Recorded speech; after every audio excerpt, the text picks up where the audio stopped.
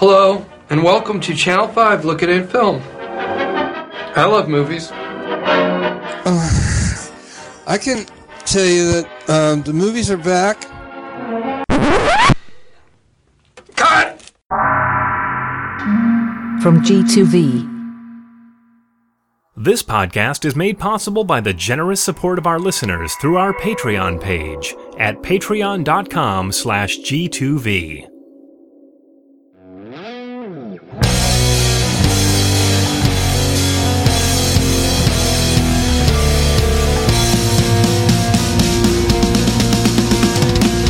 Hello everyone, I'm Scott Woodard. And I'm Arnold T. Blumberg. And welcome to the G2V Podcast, the official podcast of G2V Productions. Visit G2VPodcast.com for this and other podcasts, plus loads of exciting pop culture content. In your neighborhood, who you gonna call? Ghostbusters! And if you like what we're doing, please help us out by visiting our Patreon page at patreon.com/G2V. That's right now. On this spirited episode of the podcast, see what I did there? I see. Arnold and I are putting on our proton packs and climbing into Ecto 1 to chat about Ghostbusters. And we're done. Now, I've been looking forward to this. Well, first of all, we haven't done as many G2V episodes as we used to do, but that's, just the way it is. And this was a perfect opportunity, it seemed, to jump back into one, because not only was this exceptionally fun, just putting that right out there at the very beginning, but a movie that generated an extraordinary amount of attention and controversy in the pop culture world. And everybody else is weighing in on it, so why shouldn't we? And talk about why we liked the movie, why we enjoyed it as much as we did, why it's not the heralding of the end of all things. Apparently our childhoods are intact. Yeah, our childhoods are intact. No, the end of all things coming from a very different direction, but not from the Ghostbusters. and there's so many reasons why. And as I was sitting in the theater and watching the movie, I was already building the catalog of reasons why I thought this was just such a delightful thing. And full disclosure, early on when the news was coming out about it, I was hopeful that this would turn out well, but as so many others have pointed out online, the early trailers gave some people pause. Now, this is a very sticky issue, and obviously we'll talk about this in detail, but I'm not saying because of the fact that they decided to do an all-female team. That generated controversy from people who have, I don't know, less than half a brain cell, or are not actually human in any standard scientific way. Morons. Cavemen. Yeah. But what I did have a problem with was that the early trailers to me just didn't look like they were that funny. It looked like it wasn't going to be that much fun. Now, you right away from the trailer, you already thought, oh, this looks great, I'm looking forward to seeing it, right? Yeah, I mean, I don't know, maybe I was going at it with a very open mind. I wasn't one of those people who immediately said, oh god, they're going to ruin Ghostbusters, because, to be perfectly honest, and we'll talk about this a little later, I'm not a huge fan of Ghostbusters 2 by any stretch, but nope. Ghostbusters, the first one, the only one is in my world, is one of the greatest movies of all time. Mm-hmm. So, for me, I was totally fine with them doing something new. And then on top of that, I thought the cast was great, mm-hmm. and I also trust Paul Feig, because mm-hmm. I love so much of the stuff that he's done over the years. Full disclosure, I'm friends with Paul to some degree. I've worked with him face-to-face on a couple of projects in the past. And I trusted him. So, mm-hmm. I don't know. I thought going into it, maybe I was just looking at the stuff that was genuinely funny in the trailer and sort of ignoring the stuff that people had issues with. I know there were some people who were a little concerned about even sort of racial things in regards to Leslie. So we can talk absolutely. about that too. But yeah, I mean, because we'll talk a lot more about one of the most deplorable aspects of the Ghostbusters fallout, which is the way in which some of the most awful, inhuman, and hateful people on the planet decided to make her a target for no reason other than that they're soulless monsters. Yeah. The very kind of creatures that the Ghostbusters should be capturing and sending back into hell. But we'll talk about that. But I do agree. That is one of the things I reacted to in the initial trailers, was that it seemed, a lot of us were talking about, okay, as much as we love Ghostbusters, you can look back at that first film and go, well, Ernie Hudson shows up in like the second act. He's the one guy in the team that's hired retired. He's not a scientist. He kind of played a little bit of too much of a potentially standard black guy sidekick role. He was a part of the team. He was great. And even if you discount 2, at the very least it was nice. He remained a part of the team, and he always seemed like he was a valuable member. But there was sort of a cliched aspect to his role in it that, well, you think, okay, well, fine, that's the 1980s, though. Things are going to be different now. And that first trailer came out, and it was Melissa McCarthy, Kristen Wiig, and Kate McKinnon as the scientists. And then all of a sudden, Leslie Jones' character comes in. She's like, but I know the city. And we see her working in the subway. And it's like, oh my God, are they seriously going to do, she's the streetwise character that doesn't have book learning, but she's going to be able to help them with the thing? It's so completely inaccurately and poorly sold us on her character in that trailer. There was so much wonderful stuff in the way the character Patty Tolan played out in the actual film that totally resolved any issues anybody would have had with that.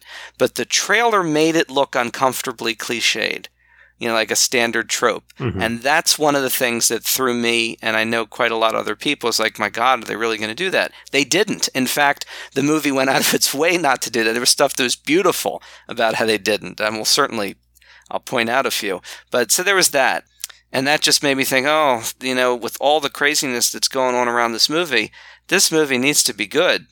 Just to shut all those people up who have no sense at all and are saying, why are women Ghostbusters? This movie needs to show them, or rather it doesn't need to show them anything, because they're not going to learn anything different. They're not going to change their minds. But what it needs to show is that it's a success and that they are just going to have to go away back to their caves and troll other people.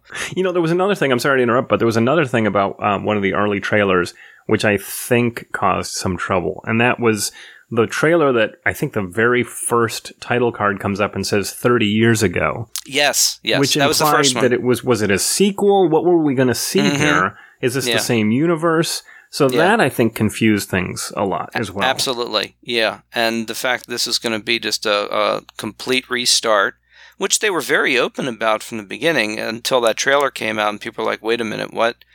They were pretty open about the fact they were starting over. And like you said earlier, I love the first movie. It's one of those movies where I've seen it a million times. If it's on, it stays on. But I also, maybe it's strange, but I don't have the emotional investment in it to the extent that I didn't want to see something new. And frankly, as far as I'm concerned, as soon as Harold Ramis died, any chance at all of trying to revisit that universe again, you might as well just drop it. Mm-hmm. Dan Aykroyd tried for so long in so many different ways to try to get everybody back together again. There are all the endless stories about Bill Murray, of course, and his inexhaustible energy to avoid doing things, and that's his choice. But then once Harold Ramis died, it was like, well, that's it now. There will never be a Ghostbusters 3. It's time to try something different and at least hopefully give some kids now a chance to really get excited about strapping on a proton pack and playing Ghostbusters. And that's one of the things that I think this movie does exceptionally well, that it was so much fun. And I'm actually only disappointed now in the sense that it didn't come out of the gate quite as powerful as I think the movie deserved. But it was up against a kid's animated film. Was it The Secret Life of Pets? In its opening weekend, and came in at number 2. And it's very difficult to overcome the kids' animated movie in any given weekend like that. But it's kind of a shame because this was so much fun. The one thing I am happy about, though, is that Sony has already made it very clear without saying as directly as there is, in fact, a green light, that they are committed to continuing with this. So by the time you walk out of the theater at the end of this movie, you're waiting for Ghostbusters 2 to be made anyway. And not just because of the little button after the credits. No, not just because of that. But I think we're going to talk about everything. So, spoiler alert. Spoiler, yeah. So Scott is referring to the Marvel film-esque post-credits thing. So if you walk out of the theater at the end credits, which never makes any sense to me at all, but seemed even less so in this movie because the movie even made the end credits exciting. They used an entire dance sequence with Chris Hemsworth's character that, from what we know, was originally going to appear in the film itself, but then was cut to try to make the flow a little better at the end there. But they then wound up using it in the end credits, and I thought it was a much more effective thing there. It was fun and a nice way to play out. And then they used a lot of other stuff. So there was a reason to sit there through all the end credits and watch. And yet people were getting up and walking out. I yeah. didn't understand. Clear in the theater. And then at the very end, you see them all working, and Leslie Jones is listening to the tape recorder, and all we get at the very end right there is the last line where she says, "What's Zool?" And when the movie ended, by the way, so we were in the theater, the movie ended, we heard a little boy behind us saying, I don't remember the exact words, but this is a little kid, I don't know, maybe 6, 7, something, I don't know. And the first thing he said when she said Zool was, "That's the villain from the first movie." And it's like, this kid already knows Ghostbusters, all Ghostbusters. It's like the kids that I used to talk to when we used to do tours of the museum, and I'd do the Star Wars exhibit, and I'd ask them about prequels, and they'd say, "I like all the movies." It's like, kids don't have these kind of boundaries. They just like all the stuff. He's already seen Ghostbusters. Maybe his parents put him through those first, and he got the Zool reference right away.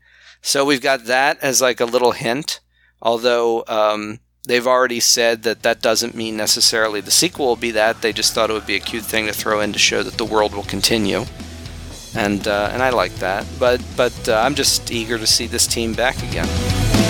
If you're all alone, pick up the phone and call Ghostbusters!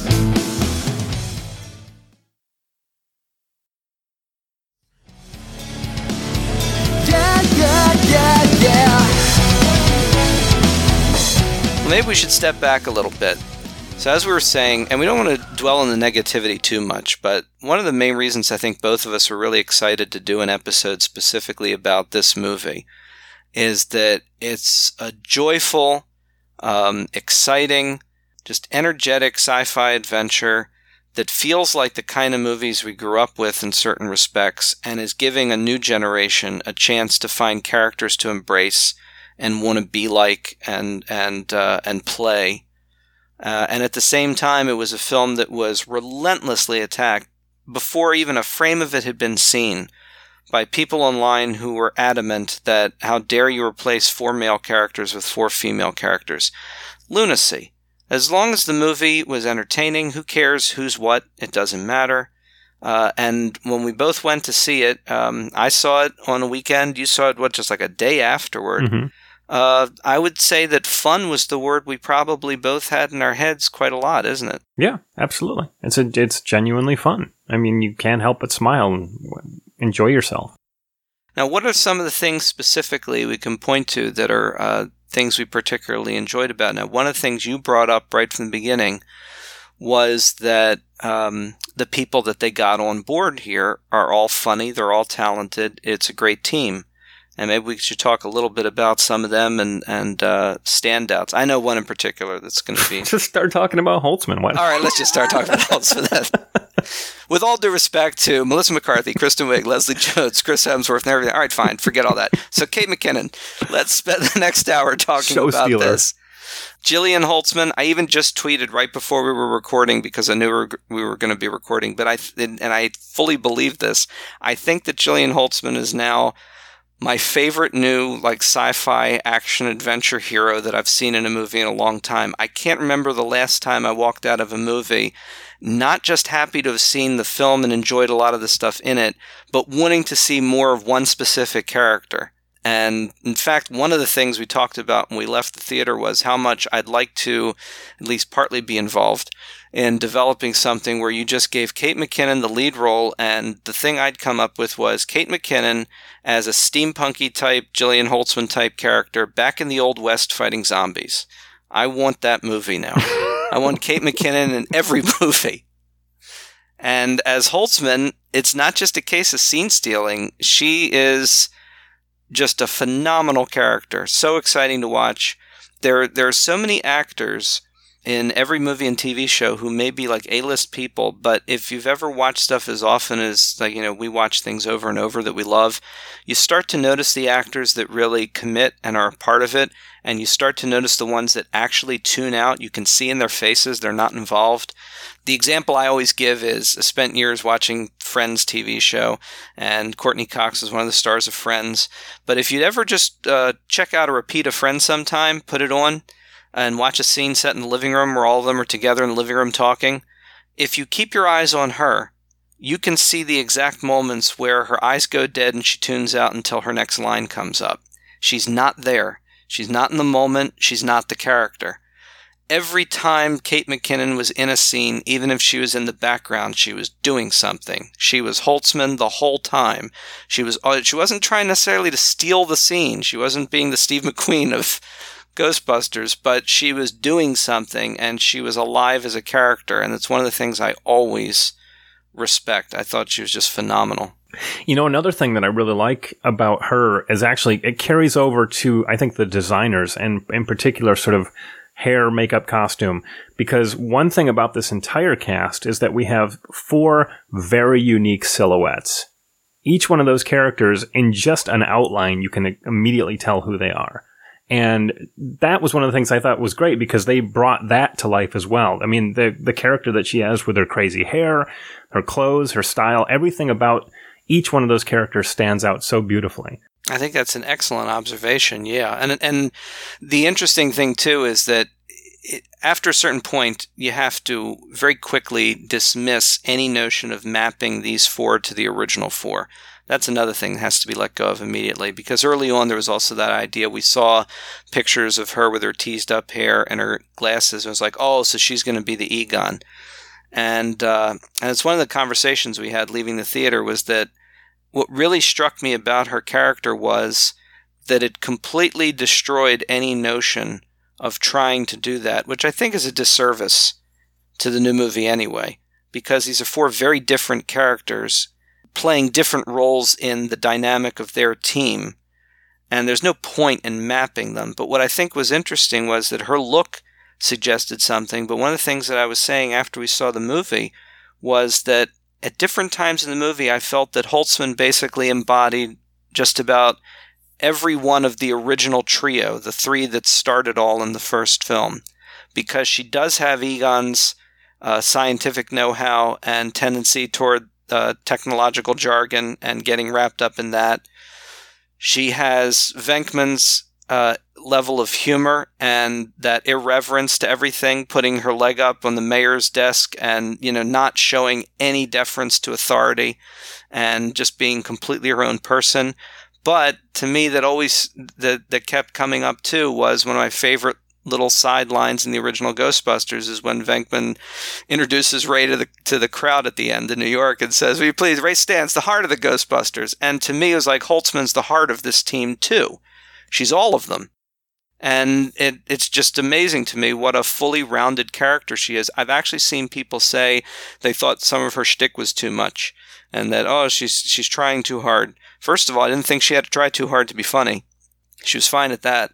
But what struck me too was that she just instantly was the core of the team to me. And that's not to take away from the others, because I thought they all did an excellent job. In fact, maybe we should talk about Leslie Jones too, because I was saying earlier, that's one of the things that looked like it could be a problem, but it wasn't. What do you think of Leslie Jones as Patty? I thought she was great. I mean, she was an instantly likable character. She was a lot of fun. There were a few moments where I got a little nervous with certain jokes, I have to say. I still feel that whole gag about, how come they didn't catch her? Was it a lady thing or a race thing? Yeah. I think it didn't need to be in there. Yeah. Stuff like that. But for the most part, I thought her character was great, especially when you find out that it's not that she just knows her way around the streets. She knows the history. She knows everything about the city, and I thought that was really, really nice touch. Yeah, that's excellent. And as much as I was saying that McKinnon's character, I just said, by the way, we shouldn't be mapping them, but I'm going to keep doing that. Well, I'm trying to do it as a point of, expressing how much I appreciated their characters, so I apologize that I'm doing it that way. But they gave her all of the sort of exposition and knowledge and understanding of history that Ray had in the first movies. So she was really carrying the weight of all of the intelligence of the team, maybe not necessarily with the technology, but with the history and how to sort out the mystery they're dealing with, and I thought that was wonderful. And to me, what I was hinting at earlier, the moment that I felt was so heartwarming was the bit toward the end, and damn, I just forget entirely the setup at one point, was that she comes up with a crucial strategic idea at the end, and they follow through and they say something about how, she's great or whatever, and I forget what the exact setup is, but her just response is, "I'm a Ghostbuster." And it was almost like just, and I'm going to just say it and you deal with it the way you want. But what I love about that line was it just felt like a directed f*** you to everybody in the audience, who very much deserves that f*** you, because she is a Ghostbuster. It was already determined when the film was being made, so shut up. And there's another aspect of it too. I like the fact that so much of the backlash happened during production of the film, that they were able to incorporate a few nods to that, but I never felt like it was in a mean-spirited or overt or unwarranted way. There were little bits and pieces here and there that I might not even be right, that some of them might not even be a response, it just might be coincidental, but they felt like it, and they felt like nicely pointed commentary on the situation. That was one of them, which I think was a beautiful capper to like her character arc. And it may have had nothing to do with that. There was, however, the one we know for certain they put in, which was the YouTube comment thing. Yeah. Which was great, where they see the YouTube comments. It's like, oh, don't look at that. Don't go there. And that we know they put in for that reason. And that was also good. And there are a few that I have to wonder if maybe they put in before or after. Like, for instance, the fact that the way to actually shoot down Rowan was to shoot him in the dick. And I think they even have the line where one of them asked Melissa McCarthy, "Is that where you were planning to shoot?" And she's like, "Oh no, yeah, that's it." So there's that. And here's the thing. Oh, and here's the thing I wanted to share with you since we were going to talk about this that I was so interested. So we've both seen this movie 4 million times, right? The original. Mm-hmm. We've watched it over and over again. We recite dialogue. It's one of those movies that's burned into my brain. I can picture everybody's expression. I know how the pacing works, everything. So I'm watching it again a little while ago because all the channels now have been running 1 and 2, in an endless loop as the new one was coming out. And I see all the controversy going on, and there are all these morons talking about, oh, the women, and all they're going to do is make men jokes and this and that, and you wondered, how these people live with themselves at night, as they plan to vote for Trump. So, their hero. And I'm watching all that, and then I'm watching Ghostbusters again, and it gets to the end.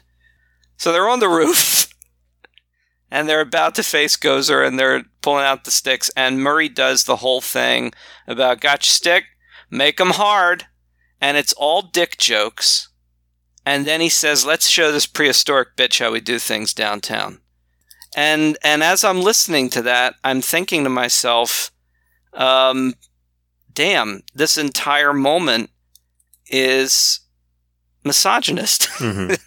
And, not in a way that I ever felt was deliberate or that, certainly growing up and then watching the movie over the years, not in a way that I ever felt like, oh, this is horrible. But then, you get to a certain point, you look back at something, you think, oh, I'm seeing it a little differently now. Yeah.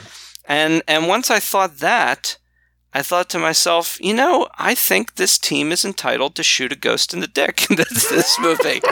I think they've earned the right. Well, they couldn't aim for the flat top this time. There wasn't one. They're right. That's right. They had to go somewhere else. So I guess there's also for me, there was also an element of realizing that things that I've also loved or respected or appreciated in the past, there's more to some of those things than we're aware of at the time. And to just dismiss something as being like, oh, this is politically correct or oh, this is that. It's like you're not really looking at the bigger picture here or what was actually going on in the past as well. There's a lot more to it. And what matters ultimately is that this movie did an exceptional job of introducing a new team of characters that we then instantly want to see more of. The humor was there right from the opening scene with the guy doing the tour through the house. Slips in a few snide little jokes that were excellent. Of course, I was amused because he plays a character on Silicon Valley, and I'm a huge fan of that show. Right. And speaking of that, a great cast supporting the main team. I mean, we got Andy Garcia showing up as the mayor, who doesn't want to be connected to the mayor of Jaws. I like that bit.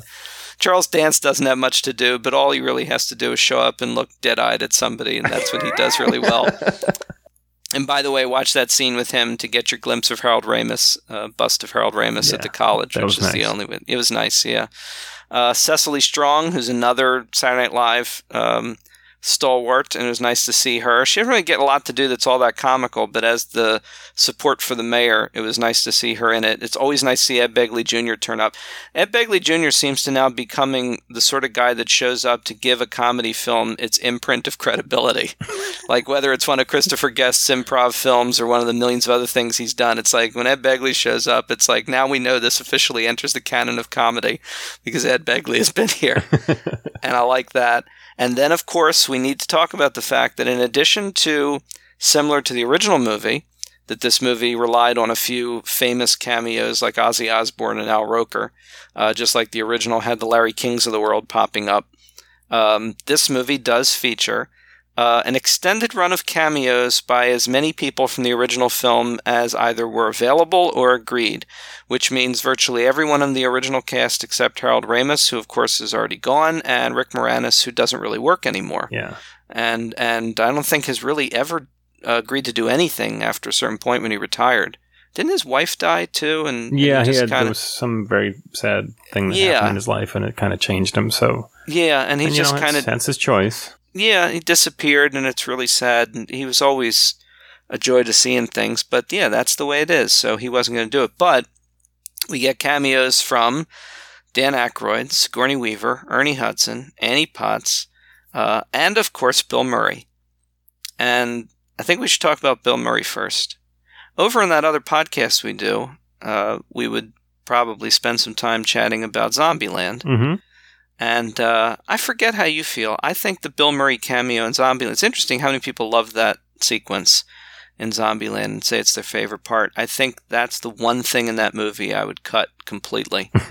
I think it's just, it doesn't fit the rest of the movie and it feels really uncomfortable to watch. But I forget, do you like the Bill Murray cameo? It's all right. I think it went on for too long. If anything, it could have been a quick little cameo and moved on. But. Yeah. Okay. So there's that. So it's also interesting then that he turns up in this and he really has the most substantial cameo of any of the original team, which makes sense.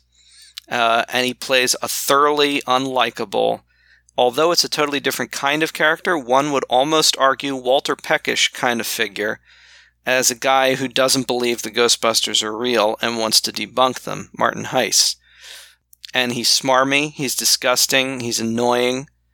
He has the only really completely over-the-top definitive death in the film that seems so unfair in a sense, regardless of how awful he was and rotten, and they just kind of, no, well, he's dead.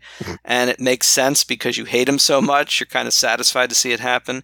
I've seen a lot of people say that they disliked extremely Bill Murray's cameo. They thought it was awful, that it was insulting to him and the respect for the original. So let's go over a few things. First of all, he agreed to do it. Bill Murray, the guy who answers his own phone when people ask him to do projects and who stays away and sometimes doesn't show up until the day of shooting, the guy who can barely commit to anything because that's the way he is. And a guy who has actually taken scripts that have been sent to him from well-known people and chucked them in the trash. So yes, and he agreed to do this. He saw value in being Martin Heiss in this film. I even saw him on one of the talk shows where he said he agreed to do it because he thought these four women were so incredibly funny and that the project was good. And that's all you need to know. But if you need more, there's also the fact that, let's be fair here, as much as we grew up with the character and we liked him, Venkman's kind of an ass. He's completely an iconoclastic character. He has no respect for anybody or anything, really, except maybe his teammates.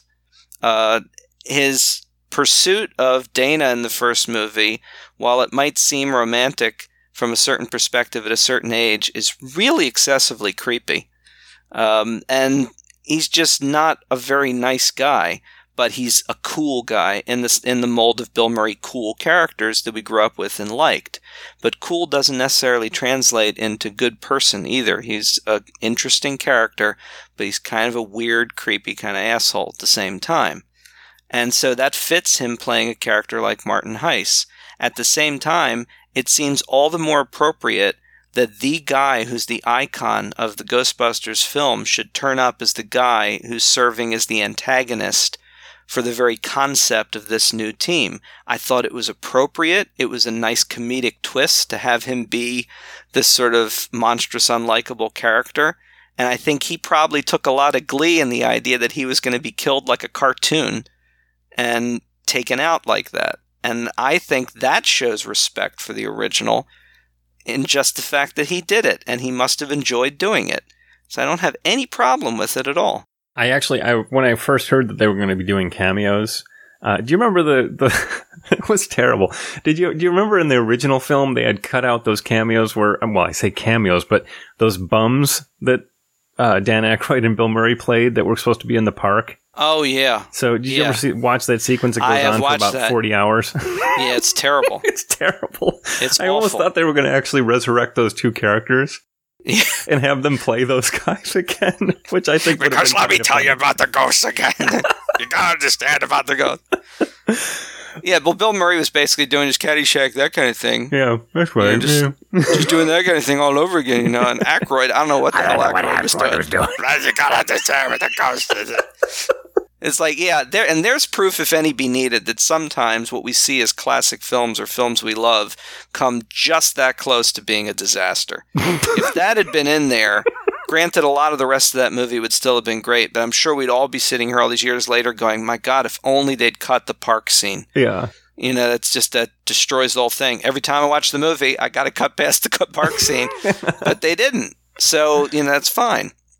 And like even you said, like the one little race joke in this that feels like it's a little too on the nose and unnecessary. It's like, well, yeah, but even the best stuff has its moments. There are a few things that might have worked. I do think, like I was saying, that dance sequence, it feels like they made the right choice there, not making that a part of the main plot at the end, but using it as an end credits play out. It makes the end credits sequence a lot of fun. However, it is a little weird to have have that huge crowd gear up for a dance and then not give us a dance. And then maybe, hopefully, the Blu-ray will give us a branching opportunity where we'll be able to see the whole dance. Yeah. And yeah, I did like that Chris Hemsworth got to be this absolutely bizarre. Here's the other thing too: is that a lot of people are complaining about. Well, sure, they made the Kevin character like a dumb male to, like, you know, flip the script on the standard kind of depiction of women and those. It's like, no, that's not even a legitimate argument either, because he's not just a dumb, you know, blockhead kind of guy. He's weird. He's just one of the weirdest, strangest characters I've seen in years. And I have a great deal of respect for Hemsworth because I've certainly gone on record as saying that as much as I love all the Marvel films, Thor is one of my least favorite characters, so I like him in the ensemble, but when he's on his own doing the Thor movies, it may be some of the least stuff. They're good, but I don't necessarily think that character is as compelling as the others, and he's this strong, stern, you know, classical heroic figure. And then you see him turn up in some of the other stuff he does, where it shows he's got a bizarre sense of humor. And apparently a lot of the stuff in this was him improvising. The fact that Kevin's glasses don't have lenses in them was something that came up on the day, and they just rolled with it. And he rubbed his eyes as a joke, and they started going with the rest of that. The whole thing about his dog being named Mike Hat, he made that whole thing up. And so a lot of his stuff is all improv on the set, and he's insane. There was a nice little parallel of something that he did to the original film. Yeah, go ahead. In the original film, I've always loved the gag where Ray says, "Shh, do you smell that?" Yeah, you remember that? I'm not going to say. It's like I think he says, "Shh, do you smell something?" Or it's something along those lines. It's like he gets his senses mixed up. I may be completely screwing that line up, but it just was funny that then it had Chris Hemsworth like holding his eyes and saying that there was a loud noise. Oh yeah. Like I see what you mean. The senses were screwed up again. I see what you mean. Yeah. It seemed like a nice, a very, very subtle little nod. Maybe I'm completely wrong, but no. But then he does it more than once. He's constantly rubbing his eyes when there's sound or something else going on. I know he did it more than once because I remember that as like a running thing. No, that's right. That's true. He's insane. He's just absolutely insane character. It seems like his brain is broken from the moment he shows up. There's also kind of the nice touch of he's goofy from the moment he arrives, and he's the one that's taken over by Rowan, and it's a little bit like, but very dissimilar, but a little bit like Rick Moranis being, possessed in the first one and behaving not necessarily villainously, but just sort of goofy and endearing. And so we get like a weird aspect of that. But except for Kevin doesn't really seem to care much for the girls at all. There's no not at all. There. No. And he's just crazy in a whole other different way. And he's like that as himself. It's like a ghost holding a hot dog thing. Yeah. This is what does Melissa McCarthy say? Is that this is more cerebral? You're more cerebral than we at first thought, or something. Yes, that's right. And we were talking about cameos. So Bill Murray has the largest one, and that makes a lot of sense. I was waiting the whole movie for Sigourney Weaver to show up, and although it was an end credit thing, I like that it turns out that she's Holtzman's mentor, and that was a cute bit. Short, but I mean, it was nice. Ernie Hudson, in a sense, I feel gets like the best cameo in the movie and the most respect, because out of all of the random cameos of the original cast, he's actually related. He's Leslie Jones, Patty's uncle. So I kind of like that because he's the source of the hearse in the car in this one. And gets to be like sort of the button on the end of the film where they finally get the firehouse. Which, by the way, earlier in the movie when they do the firehouse scene and they're actually inside, I assume that was all rebuilt and not necessarily... They shot this in Massachusetts and elsewhere. So I assume that was rebuilt or recreated, but it was dead on accurate. It just looked exactly right. Annie Potts, of course, had to be on a phone. So they put her at the hotel desk, and it was nice to see her. And it's basically, that's her. And Dan Aykroyd, I loved as the cabbie. Now, there's another thing. Early on when this movie is being made, word leaked that Dan Aykroyd's cameo is going to be as a cabbie that gets to say, "I ain't afraid of no ghost." And of course, as we all know, that was never actually said in the film, but it was just a catchphrase that came about as from Ray Parker Jr.'s theme. And just to digress again, another thing that struck terror into our hearts is when we heard the Fall Out Boy, Missy Elliott, new version of the theme from this movie, which, by the way, I didn't think sounded all that good when I heard it. But when you hear all the music in this movie, just the way music played such a substantial role in the original film, I thought all the music and all the variations on the theme in this also worked beautifully. I had no problem with any of it. I think the theme on its own, though, is not very good. No. But I will say I was absolutely delighted that when the movie starts and does that lead into the credits like in the original films, they used the original theme. Yeah. No alteration at all, and it was wonderful. And it is the final track. The original theme is the final track on the soundtrack album that's out now. I looked at that. And by the way, just as a final note, if anybody wants to just laugh for a few minutes at the sheer sadness that is the Ray Parker Jr. career, please seek out the Key and Peele sketch about Ray Parker Jr. and all of the movie themes he didn't get to do for various other movies. That's a joy to watch. I had to go see that as soon as we were done with the movie. But so Dan Aykroyd's cameo, when they were doing it, we heard that he was going to say, "I ain't afraid of no ghost." The leak included the fact that Kristen Wiig's character was apparently going to tell him something like, "You realize that's a double negative, don't you?" And the reaction that happened online was, "Oh, great, so you're putting in an original Ghostbuster to have him say the original catchphrase so that he can be corrected by the new character and denigrated." And everybody was reacting very negatively about that. I have to admit that even myself, I thought, well, I don't feel like I'm going to take to the streets with like a torch and a pitchfork. But it is a little odd to give one of them a cameo and then use it as a way of putting the character down. That just seemed a little odd. But then you see him in the movie, they didn't use that gag at all. Now, I actually wonder if that was shot and cut or if that was an early version that then didn't get used. But I loved his cameo because he does get to say it. It's the punchline on his scene. And on top of it, for no discernible reason except the slight meta undercurrent that this is Ray Stantz talking, he knows that it's a Class 5 vapor they're talking about at one point. I loved that. I thought that was awesome. Except how would anyone know that? It's just a Class 5 vapor. It says. Although, that brings up something we talked about when we walked out of the movie that I would still maintain, as much as we enjoyed this film, I do still think that it ultimately would have been better if they had just done this as a continuation of the same universe. With very few tweaks, there's no reason this movie couldn't have said, maybe even that one of them, probably Kristen Wiig's character would have been the best choice, was a daughter of one of the originals. Her whole wonderful backstory scene about the old lady at the foot of her bed, for instance, which I loved that scene.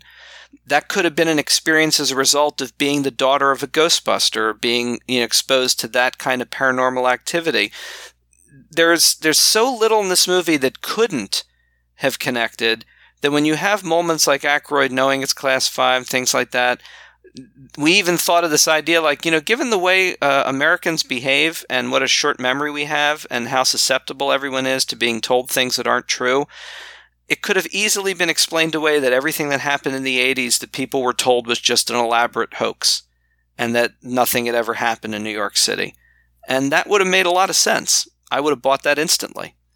And I think that's the one misstep. I understand their reasons, and that ultimately they probably thought for business reasons, maybe more than anything else, it might have been a wiser move to start with a clean slate.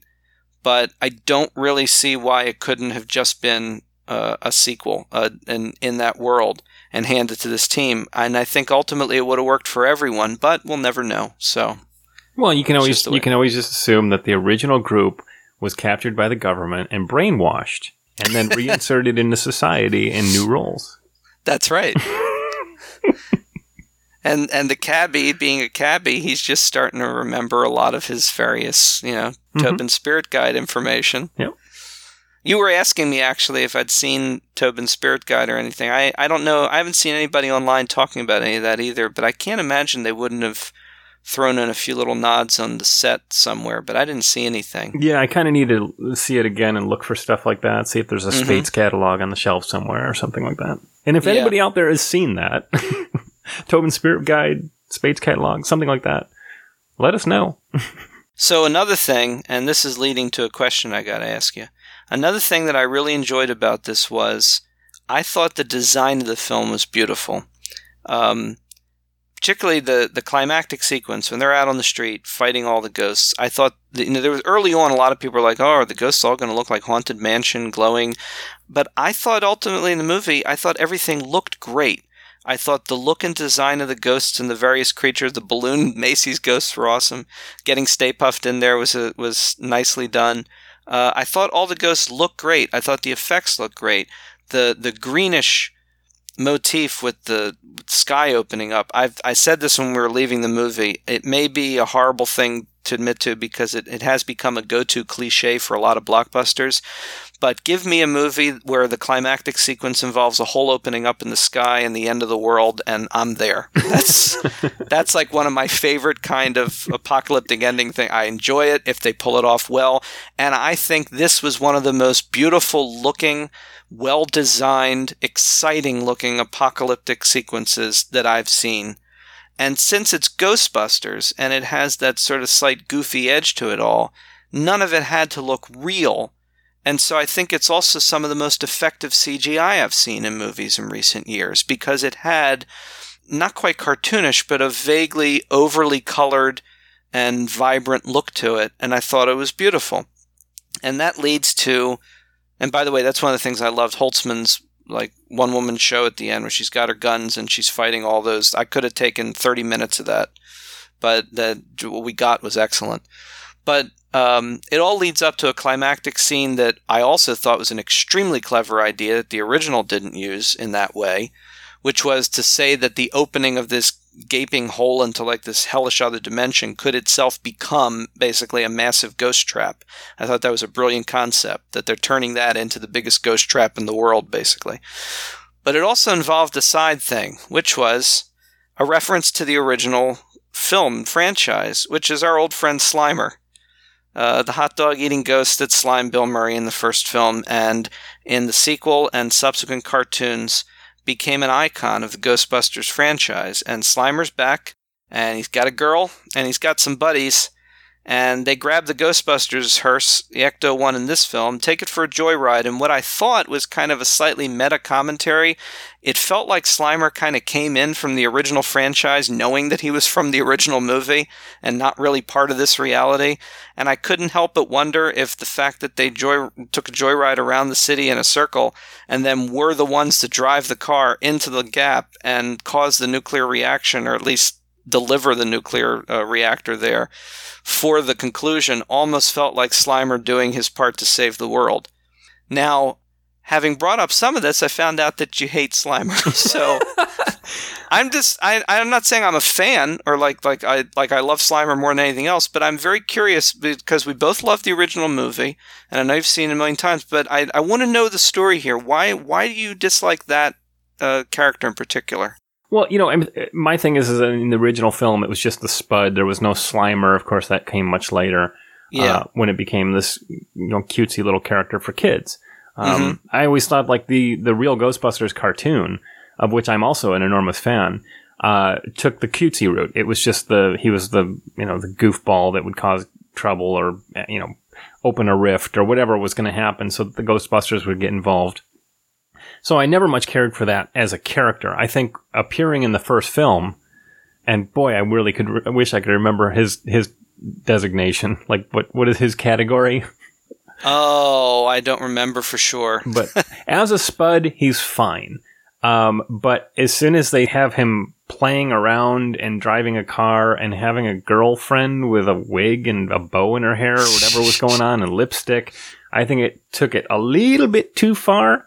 And it's one of those things where I really hate when you get that thing from, it's like an executive decision of, well, it's for the kids. It's for the kids. You know what? Okay. They didn't have that in the first movie. The Slimer blob only appears a couple times in that first film, and it's not played for cutesiness. And yet, as a kid, seeing the original Ghostbusters, I loved the movie. It didn't need to have a little cutie thing for the kids. So I think it's a little bit of pandering. So when I saw it, it was cute when it first appeared, and I thought, oh, that's really nice. And then even when he took off in the car, I was okay with that. But as soon as they introduced a girlfriend, it started to go a little bit too far for my taste. Okay, well, that's all fair, and it makes total sense. I have to say I really enjoyed that part. For the reason I just described, I kind of felt like, and I might be reading too much into it, but it almost felt like Slimer knew that he was there by executive order. And it was just like, well, I guess I'm going to have to drive this thing into the hole then and do that. But no, I follow it. In fact, the other thing, I remember at the time being bothered by his appearance in 2 because he was so redesigned in 2. Mm-hmm. Because of the cartoon had happened, and they needed to make him the funny sidekick that Tully finds in the firehouse. And then he drives him downtown in 2. No. He drives him in the bus. Honestly, my memories of that second film are not very good. I know. I know we didn't even want to talk about it. But I seem to like aspects of 2 a lot more than you two. I would never say that I think it's great. The thing that my good friend and Zombie Mania co-author Andy Hirschberger and I have talked about for many years is when you watch, the thing we most say about 2, and I guess we'll leave it at this, is that when you watch the first Ghostbusters, it came out in 1984, and we both have often talked about how it comes at the tail end of a period of time, like around the mid to late 70s and into the early 80s, where some of those big movies that we all grew up with really look like feature films. The widescreen, the particular kind of film stock, the grain. There's a look to the first Ghostbusters that absolutely says theatrical feature film.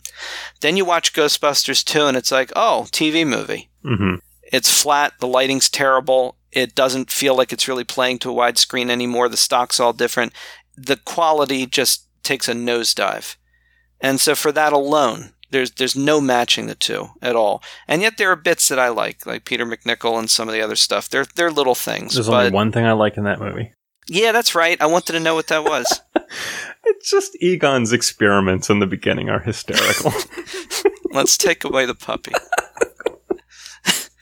Well, I do like his one line where he said, didn't you ever have things as a child like a slinky? He said, we had a slinky, but I straightened it. Yeah. He's good. But yeah, he's I guess it's worth also saying he's very sorely missed. He went kind of fast and sudden And it was a real, like I said, it was really kind of the final breaking point as far as anything happening with the original team. By the way, I looked it up while we were talking, and we'll also have to confirm, and maybe some listeners might confirm for us, I think, in fact, the Slimer thing might actually be the reference that Dan Aykroyd's making as the cabbie, because Slimer is a Class 5 full roaming vapor. Oh, okay. And I think he says Class 5, I know that for certain, but he might say the whole thing in the cab scene. So even more reason to see the film again. Yeah. I got no issue with that. As if there isn't many. Yeah. I just want to watch the whole final sequence again and all the fighting. And that's another thing. Even though we're fans and we love the Ghostbusters, one thing that any fan has to admit is that even in the first movie and the sequel, that sort of doesn't exist for some people. It's fine. There isn't a lot of usage of the actual paraphernalia. Like the proton packs are always exciting and interesting. Not just the joke that they're carrying the particle accelerator on their back, but that it's just a cool idea that they've created scientific gadgetry to fight ghosts. But you don't see a lot of it. And it isn't used consistently throughout the film. There are bits and pieces. And this movie, and I don't think in a negative way or in like a way that seems to be pandering to merchandise, because another thing is that we went to a few Targets afterwards and discovered that just about any merchandise related to this movie has already been shuffled away, is almost all gone, or put in clearance aisles, and you can't get any kind of stuff. They put out, and I have to mention this. This is a movie featuring a team of 4 women that should not matter, except in the sense that it does provide an entire generation of kids with a wonderfully positive image of them being equally capable of just happening to be a team that does all this action-adventure stuff like any other team, like a male team would do in the past. And yet, when we went to look for toys, and one of the things that struck me, and what I was saying earlier about this movie, was I loved all the gadgetry. I loved the fact that they went beyond the proton pack, and they have like the sidearms, and they have the proton glove, and there's all this fun stuff. All of it feels like it's a commercial for merchandise, to the point where, like, when they're doing the alleyway tests, I almost thought, oh, well, of course they're putting in the alleyway test scene because they want to make sure the kids see all the stuff that they're going to go get in the stores. Well, guess what? None of it is merchandise available in stores. They did not make any toys for the proton glove or the other things. They made a little gun thing that looks nothing like the proton guns that Kate McKinnon has. It's just an ugly little thing that looks like it came out of the 1970s with the Ghostbusters logo slapped on a white plastic thing. It's just awful. They did make proton packs, however. Really nice looking little proton packs for kids. And the box features 3 pictures of a kid wearing the proton pack. 3 pictures, 2 on the back, 2 on the front, 1 on the back. Every one of those pictures is of a boy. I don't understand this for 1 second. Even if you want to be a total asshole and say that, oh, well, you know, it's the boys are more likely to play with these, which is, of course, is crap. Even if you want to do that, let's just look at it from the pure logic of the film itself. There isn't a male Ghostbuster in this movie. It makes no sense for a tie-in piece of merchandise to this film to feature someone using the proton pack that isn't female, because that makes sense. What's also interesting about the merchandise and the consistent packaging of all of it is that pictures of the 4 main characters, like, you know, you look at lots of other Ghostbusters stuff from the past or merchandise related to almost any other film, you always see like pictures or photorealistic illustrations of the main characters, like as part of a logo or like a consistent dress across packaging. You won't see them on any of it. Oh my God, really? Nothing. No, their pictures are not included on any of the merchandise, only the Ghostbusters, you know, no ghosts logo, and that's it. Because, God forbid, we want to acknowledge this team in any way. This stuff makes me legitimately angry, more so because I feel like at least my eyes are open and I'm seeing the illogic of it all. Well, and I thought this battle had been fought and won over the last few years. There's been a constant outrage about them not marketing enough, you know, female characters for, you know, Marvel or DC or whatever. And suddenly and even Star Wars. Not putting Rey in the box, you know, and things like that. And now you have a movie where every single main character who is the heroic character is a woman, and they still couldn't manage to put a girl in the box or feature any of the main characters in a picture. Hey, I got you some Ghostbusters action figures. Oh, what did you get? Well, I got you the mayor and Kevin. Well, they do have action figures of the team. Good. They do have that. So you Do they look even remotely like them? Yeah, they're pretty good. The action figures are pretty good. The one thing we lamented was that they're really highly priced. They're about $20 a piece because each one of them gets, they package in a piece of a larger Rowan figure that you can build, which you can also buy separately. So it's purely a cynical money grab to throw those in, thus hiking the price by another $5 or so. And that actually did discourage us from picking one of them up. Because it's like, I don't want to pay basically like an extra $5 for a hunk of plastic we weren't going to use because we weren't going to get them all. Just wanted Holtzman. So Natalie was like, nope, not doing that. So yeah, I mean, they do have figures. They have an awesome Funko Pop figures for all of them. But it's the fact that the boxing doesn't include them. And I just think most egregiously, the Proton Pack goes out of its way to have boys wearing the Proton Pack, just like they don't in the film in any way. I could see some toy executives saying, well, you see, now the audience knows that it's all women in the film, so we have to show that a boy can use it. See, that's why we want that ribbon. Yeah, all kids matter when it comes to Proton Packs. Yeah, why not show like a girl and a boy like back to back with their Proton Packs? Yes. Something like that. That would have been totally all right, fine. Yeah, that way maybe it would shut that guy up and even that. But nope. So it's very sad. And just while we're on this thread, and not to give it much more attention than it deserves, I think, although certainly worth noting, and I know you had said we definitely wanted to at least address this, probably the ugliest aspect, if anything could be said to be uglier than the rest of it. I guess this certainly qualifies. The ugliest aspect of all the controversy and backlash and hatred and negativity aimed at a movie that has turned out to just be a delightful summer blockbuster that well deserves sequels and celebration for being great fun was the absolutely unwarranted, horrific racist attack on Leslie Jones from the film on Twitter, who just a few days ago, as we're recording this, was targeted specifically by a large group of people, and then some of whom who were either genuinely racist or, as was explained to me afterward, also many of them just provocateurs who just delight in harming other people regardless of whether or not they actually have the personal conviction of being a racist or a sexist. They just love to torture people. So there's a whole army of people all targeting Leslie Jones and sending just some of the ugliest, most disgusting stuff you can imagine, sending pictures to her with nooses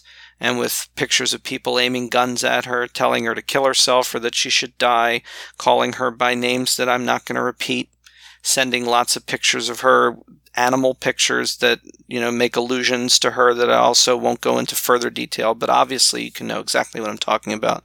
And most of it specifically orchestrated by one particular excuse for a human being who goes by Milo, who has now been banned from Twitter and probably is celebrating that very fact because it's just gotten him even more coverage, and so we'll stop talking about him there. But it was so depressing to watch because she was trying to fight back. And there are two schools of thought about all this, whether you actually try to fight back or you just, silent and, ignore it. She tried to fight back at every single one of them. But she just lost heart over the course of a day, and she ended a day a few days ago saying she was leaving Twitter. She has come back, and I think hopefully bolstered a little bit by extraordinary response that shows that while there are horrible things happening in the world and horrible people making them happen, there's a lot of good too and a lot of positive energy. And there was also a love for Leslie J hashtag that was going around. And so she's back, and I'm sure other horrible things will happen, but hopefully we get past that. But there's just no excuse for these kind of things. It's the worst tendencies of what passes for humanity. And the idea that a movie like this, which is just, joy and excitement and fun, and she's a great part of it, and and there's no reason to torture anybody for any reason.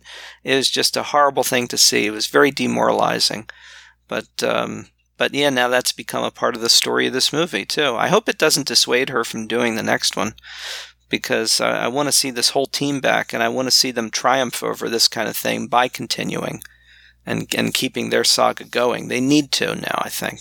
Well, and especially because there were so many asshole public personas like movie reviewers and stuff on YouTube who were putting their foot down and saying, I'm not even going to review this movie on my show and all this kind of crap, which all that did for me was I just unsubscribed from all their channels, and I have no interest in ever seeing any of their stuff again. Yeah.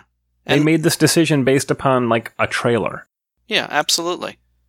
There was never any reason, and like we were talking at the very beginning of this, the initial trailers made me wonder if this movie was going to be any good, but it wasn't going to dissuade me from seeing the movie and having an informed opinion about it. The idea of just passing judgment without doing that makes no sense at all. And I think a lot of them, too, have probably seen the film and enjoyed it, but they can't admit it. Yeah, now they can't say, because that's part of their brand is being that bastard that said they weren't going to do it. So, yeah.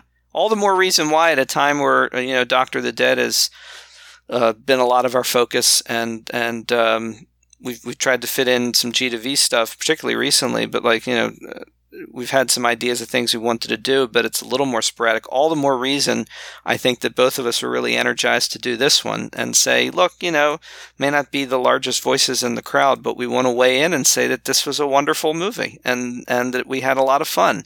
And we're people that love the original movie, and this doesn't hurt anybody. No. And to be perfectly honest, the movie's not perfect. No. But it was enjoyable as hell. No, it's got flaws. I mean, it's a summer film. I had a blast. I think I'm even very much erring on the side of positivity because of the fact that it got so trounced. But it's like, there's stuff that you could criticize. I mean, I think they're minor for the most part. Like, I did feel that the pacing in the beginning was a little slow, and it did make me worry a little bit. But then once things really got rolling, it never felt like it slowed down again, and I didn't mind. And then the only other thing that I can think of that was like really an issue was I just would have liked a little more backstory and justification for who Rowan was and why he was doing what he was doing. Yeah. It was vague about him. Although, again, not necessarily clear on how much of it was before or after.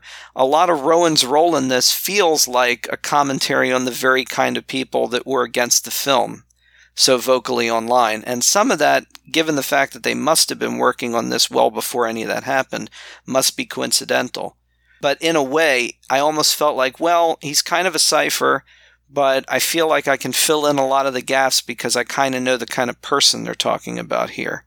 Yeah. And that's all right. And it was funny, I have to say also that when I was watching the film, I was thinking to myself, I'd like to know a little bit more about these characters. But then I thought to myself, well, wait a minute. In the original Ghostbusters, we really didn't know anything about these guys. No. So I think we actually got more character development in this movie. I think so. And I think if I were given a choice between seeing Dan Aykroyd nearly get a blowjob by a ghost in a montage or hearing Kristen Wiig do a very nice dramatic and emotional sequence in which she talks about seeing a dead woman at the foot of her bed that inspired her entire career, I know which one I think is more successful. And by the way, yes, it's the Kristen Wiig scene. That's the more successful.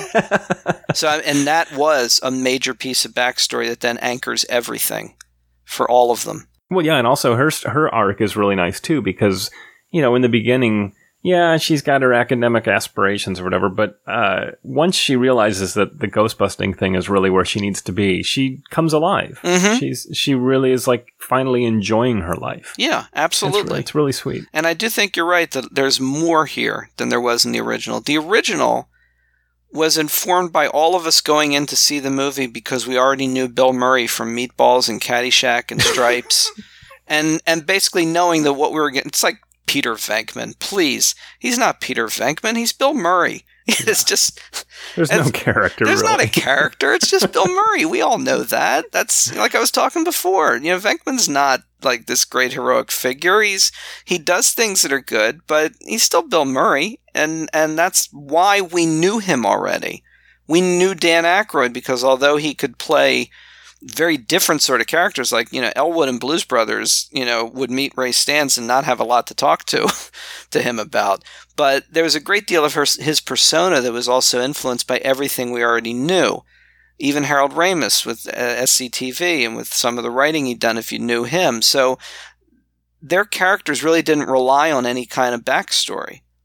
And here we get that. And also, too, these people are coming from the same kind of trenches of Saturday Night Live and other comedic work that they've done. Every one of them is someone, I mean, quite frankly, given Melissa McCarthy's career, whatever you think about some of her other films, she's quite a powerhouse to suddenly be just one member of a 4-person ensemble in this.